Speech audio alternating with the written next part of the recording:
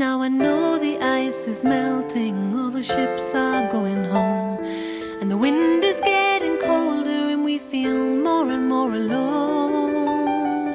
So stop all your excuses, got the answers all for free.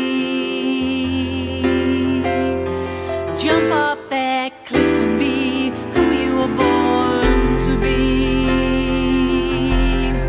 Who you were born to be.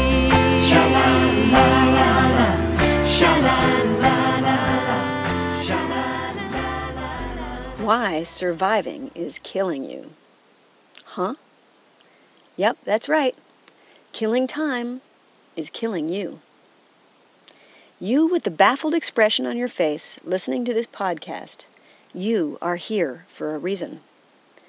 Whether you believe in a higher power or not, there is something you are uniquely suited for, something that brings some light into the eyes, hearts, and lives of others, some luminance. Do I know what it is? No, but you do. You just don't recognize it. You see your gift every day. It's that thing you do for a moment that makes you feel like a little kid who just learned how to tie your shoes. And it's frequently something you do for other people. Sometimes it's as simple as making someone smile, of reminding them that there's more to life than merely surviving it.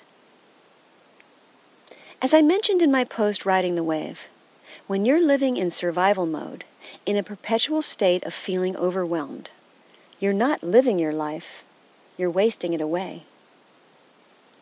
Survival mode is the dead end where your saboteur has you convinced that there are no choices, that you are a victim to life's circumstances, and it's just the way it is. It is the most expensive way to live because it steals your life, and in so doing, it robs the rest of us of the unique contribution you bring to the mix. Think of the film It's a Wonderful Life for more on this concept. As the devil you know, survival mode is a pattern of discomfort that's so familiar that it requires no thought, and while painful, it requires no risk. Or is that true? Your saboteur would like you to believe that, so it can keep its job of whispering those awful things into your inner ears. What's the risk of listening to your saboteur? A life of regret. Stepping out of survival mode and into real life requires a radical leap of faith, an inner knowing that no matter what your saboteur says to you, you can create a life you can be proud of. Yes, you can.